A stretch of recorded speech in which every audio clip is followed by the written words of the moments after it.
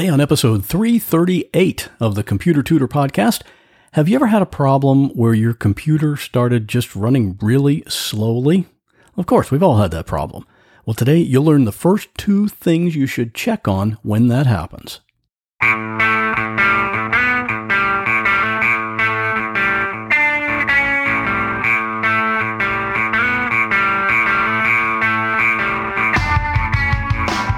Welcome to another episode of The Computer Tutor. Tips, tricks, and advice from a computer pro without all the tech talk. And now, here is your computer tutor, Scott Johnson. Well, hello there and good afternoon, since it's a little after 1 p.m. as I record this. And maybe I shouldn't keep saying what time it is when I record. Anyway, welcome back to the Computer Tutor Podcast. I am your personal computer tutor, Scott Johnson. And on this podcast, I like to show you how to do cool things on your computer. And what's cooler than figuring out how to make it go faster? You're going to be like some computer techno wizard after you hear today's show. And even though Windows 7 is now dead, it died last week, there are some people still using it. It does still work. It's just no longer safe to use. So don't take a chance on having your computer get hacked or having some scammer exploit it and send an email to all your friends pretending to be you, or any number of other headaches you can get by using outdated, unpatched, unsafe software. And as much as I loved Windows 7, that's what it is right now. So don't take a chance. Give me a call, 727-254-9078, or email me at pctutor@gmail.com, and we'll get you moved up to Windows 10. And today's tip can be seen at my website if you go to computertutorflorida.com/338. So let's get started. There's one question, or maybe I should say complaint, that I get more often than any other, and that is, why has my computer been running so slowly? And I'm sure you know what I'm talking about. You double-click to open a program, and it seems like it takes forever for it to open. Or you might click to do a restart, and you have time to go get another cup of coffee because it won't be finished restarting for several minutes. And it doesn't seem like it makes sense because in the past it was running much faster than this. So what I'm going to tell you about today are the two things I do first whenever I have someone come to me with this issue.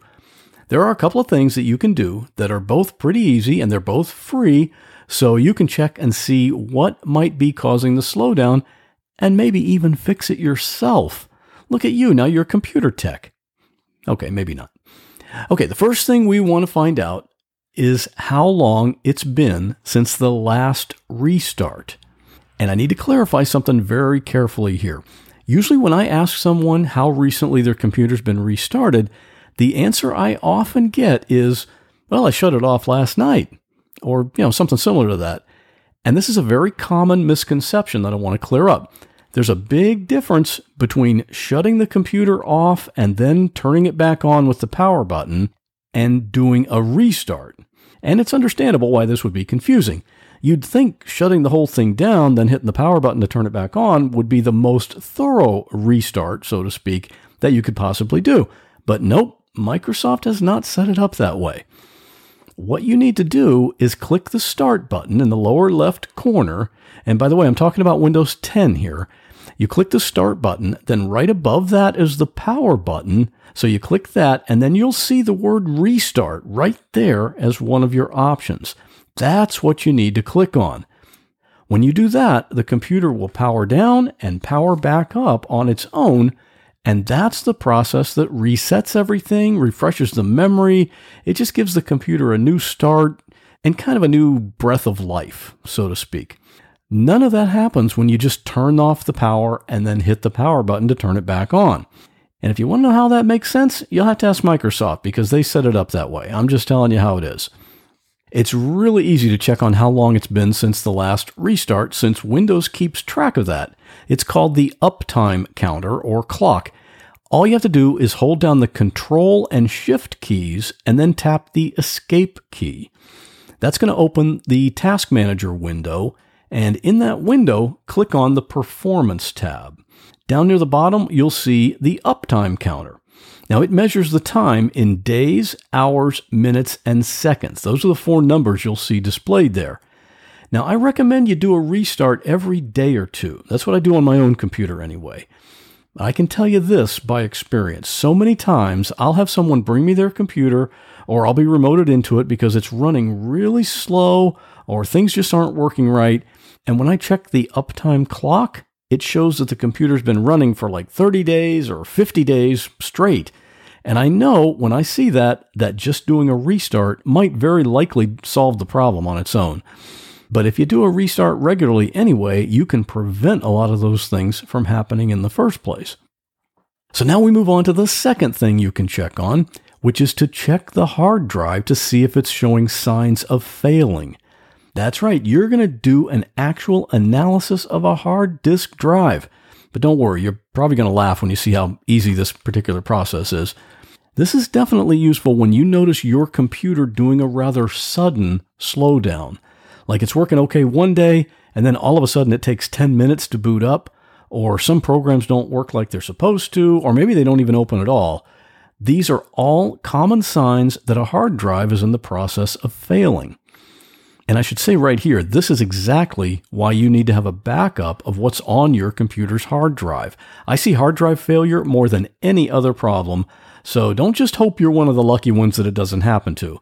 It can happen without warning, and without a backup, you're risking losing all your documents, your pictures, music, all the stuff on the computer that you don't want to lose. And the way we check on a computer's hard drive is through a free program called Crystal Disk Info. It's a free download, but the link to it is not real easy to recite or remember, so I've linked to it from my website for today's episode, and you can get that at computertutorflorida.com/338. Once you've downloaded that file, just double-click it to run the installer, and it'll install on your computer. You can just go through the default settings, and it doesn't try to sneak any crap on there or anything. And at the last step, it will offer to launch the program. You can do that, or you can just go to your desktop screen, and you'll see an icon there for Crystal Disk Info, so you can run it from there. When you run it, it's going to show you a window with all kinds of reports and numbers, but you can ignore most of that. What you want to pay attention to is just that big button on the left side of the window. It's going to say one of three things: good, caution, or bad. If it says good, your hard drive is probably okay. I say probably because this program's about 90% accurate. But if it says caution or bad, your hard drive has a problem and will need to be replaced. And if you don't have a backup, but the computer is still halfway working, now would be the time to put the backup at the very top of your priority list. At least you might be able to get some of your files before the drive finally dies completely. See, that was pretty easy, right? Now you know what to do when your computer slows down. And if either of those things don't tell you anything or don't work, I'm standing by ready to help. And on my other podcast right now, I talked with Lauren. Lauren used to work at a zoo, and one of her duties was to take care of the family of howler monkeys. She liked working with them, but for some reason, the male howler monkey did not like Lauren at all. And one day he got out of his cage and actually attacked her. Lauren left her zookeeping career shortly after that. You can hear Lauren tell me all about what happened that day on my other podcast called What Was That Like? You can listen to it on any podcast app, including Spotify and Pandora, or you can go to the website and listen to it at whatwasthatlike.com/41. And I can't end this show without thanking you if you shop at Amazon using my affiliate link. That link is really easy to remember. It's just computertutorflorida.com/shop. That takes you right to Amazon. You can buy whatever you need, and I get a small percentage from each purchase. And I thank you for that. And if you want to get in touch with me, I sure hope you do. I always love to hear from you. You can email me at pctutor@gmail.com, or you can call my podcast voicemail line, 727-386-9468, and you can leave a recorded message there anytime, day or night. And that'll do it for this episode, but I'll be right back here in 2 weeks with another computer tip. Well, that wraps up this episode of the Computer Tutor Podcast. I hope you enjoyed it.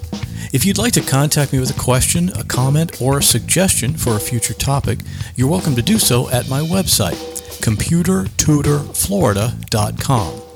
And while you're there, sign up for my free Monday morning email newsletter. If you have a computer problem, give me a call at 727-254-9078. In many cases, I can take care of a problem remotely, so it doesn't matter if you're here in Florida, up in Maine, or way out in California. I'd love to help. Thanks again for listening, and have a great week. God bless. If light travels faster than the speed of sound, then how come I can hear the guy in the BMW behind me honk before the light turns green?